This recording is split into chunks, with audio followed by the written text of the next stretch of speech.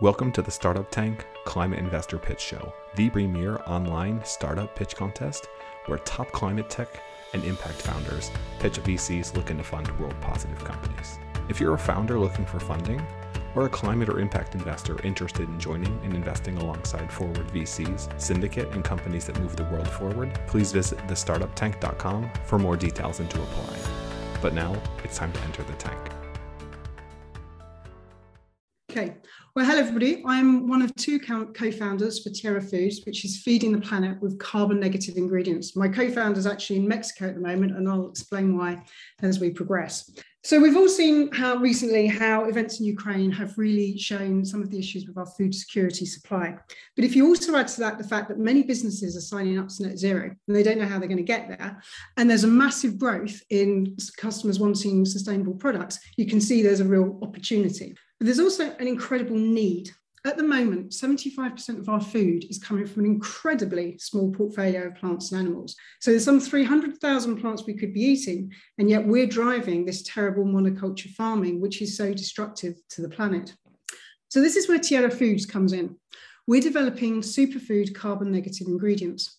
And we do this by growing underused plants, working with leading scientists and food innovators to develop those plants into scalable, high-quality ingredients that can then be used by food manufacturers within their supply chains. So examples would be flour, culinary oils, those sorts of things. And the key thing is that we're growing those plants in a holistic, regenerative way in Central America, which means that we have clear provenance and can give those B2B suppliers full transparency on where the food came from.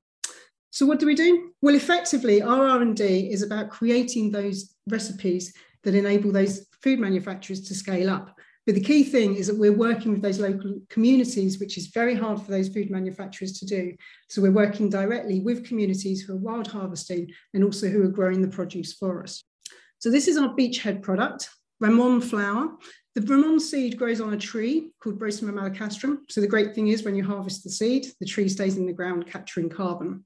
We've developed a flour which is scalable and can be used across a number of products. And we've got a customer pipeline, all of those customers along the bottom we've spoken to. We're actually launching this autumn with some cookies with this customer, Señor Natural. They have nationwide distribution in Mexico and are launching their first product. We're using our Ramon in the next couple of months.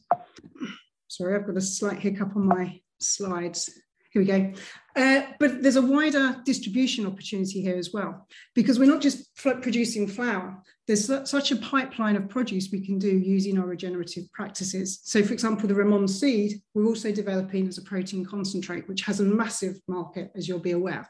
And because agroforestry comprises a number of different plants growing alongside each other, we're also looking at other products such as the kahuna tree, which has a seed, which we're developing for oil, and similarly chaya, which is tree spinach. And we're working on a predictive model that enables us to pre-select and identify plants for growing and for optimization, which effectively means that we can start to develop some real IP.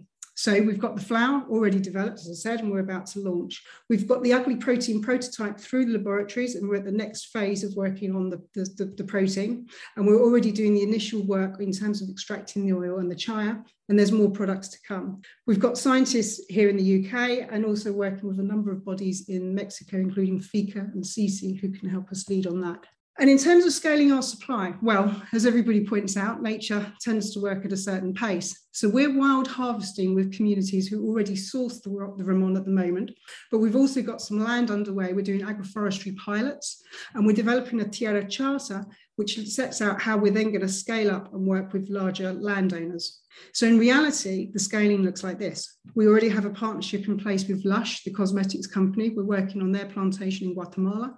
We've got our own pilot site in Guatemala, and we're working with Dr. Bronner's, the cosmetics company.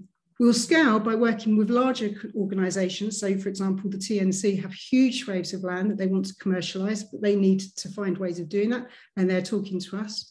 And then the really big scaling comes from actually working with some of our customers, because to ensure security of supply, they're open to talking about how they help support working with larger land partners.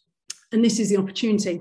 As we scale at that kind of pace, you can see that we're forecasting a $230 billion business by year 10, with hoping to exit around year 8. We've done our pre-seed. We raised 300,000 earlier in the year, and now we're embarking on our seed raise. The ask is for $2 million US. You can see there's a hefty chunk of R&D in there. That's because of all the innovation and all of that product pipeline we're talking about. But also there's a lot of operational, because we have a customer and we need to get that flour out of the door for them. And this is the team. So Marcela, I mentioned, is in Mexico at the moment. She's literally with the customers this afternoon.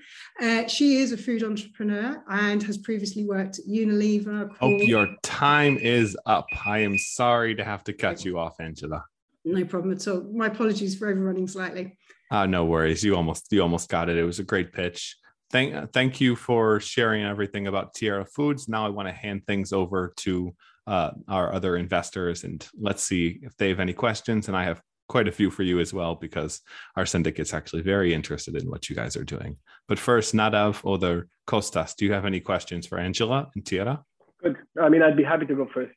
So Angela, thank you for the presentation. It was very interesting. So before I ask some questions, you were part of cohort 1 at Carbon 13 or 2? Mm-hmm. 1. Well, sorry, I couldn't quite hear. Yes, but we were cohort 1. Yes. Okay. We were one of the first 8 teams that got through. Yeah. Okay, excellent. So I think you were getting there, but I'd love to hear a little bit more about you. I mean, and your background and how you got to Tierra-Foods. I think that was the last slide, but I'd be happy to hear a little bit more of the background. Yeah, sure. Sorry, yes, cut off in my prime. So Marcela, as I said, she's got a lot of extensive background in the food sector. I'm more of a product and business strategist. So I've spent a career helping businesses launch and develop new products and services. I've done that at a commercial level. I've worked with organizations like Burberry and Macmillan, but I've also worked with a number of smaller organizations. I'm actually a co-founder of another startup called Work for Good here in the UK. And I'm an advisor to a number of others. And as you're familiar with Carbon 13, you'll know that the premise is it brings together talent and skills from different backgrounds. So I'm a bit of an obsessive nature buff anyway, and Marcelo and I gravitated towards each other on Carbon 13 because we both wanted to do nature-based solutions. That was our thing. And so we were I don't know how familiar you are with cohort 1, but we're probably the most nature-based solution that kind of got through the first round. Does that answer? Is there anything else I can No, take? Thank you. Just to quickly double click on that answer, did you say you're a co-founder currently of another company as well? Sorry, well, I was co-founder. I'm still a friend. Work for Good still going, but I've stepped back from that. They've now got a proper team in place, and so I've kind of stepped away from it. It's called Work for Good. It's a platform for charitable giving in the SME sector. Understood. If I can ask a question, you know, of course, you mentioned the regenerative agricultural practices. How do you validate that in practice? So there's a number of methods for that. So we have one of our consultants is Ryan Zinn. He's the regenerative agroforestry lead for Dr. Bronner's, and he's actually on the team. And we're looking at, in addition to obviously understanding a lot about agroforestry, we're actually going to be going for, I don't know if you've heard of regenerative organic. It's a new method of accreditation. It's sort of aspiring to be the fair trade, but absolutely speaks to the regen organic piece. And he's helping us get ourselves set up for that. Great, thank you. And one thing I was wondering is you have this huge product pipeline. How do you focus when you have a lot of different businesses and business models and partners and partnerships and locations you have to work with? Why do that versus focus on nailing one product and then doing things in series as opposed to parallel? Well, in many ways, we are actually focusing. So to my point, the product we're working on right now is flour, and we've actually chosen consciously to only work with one customer. And we often get pushed on that from investors because naturally, when you've had a conversation with Nestle, everybody's saying you want to be there. But we have to scale. We have to scale our production and supply, and we want to do this intelligently and strategically.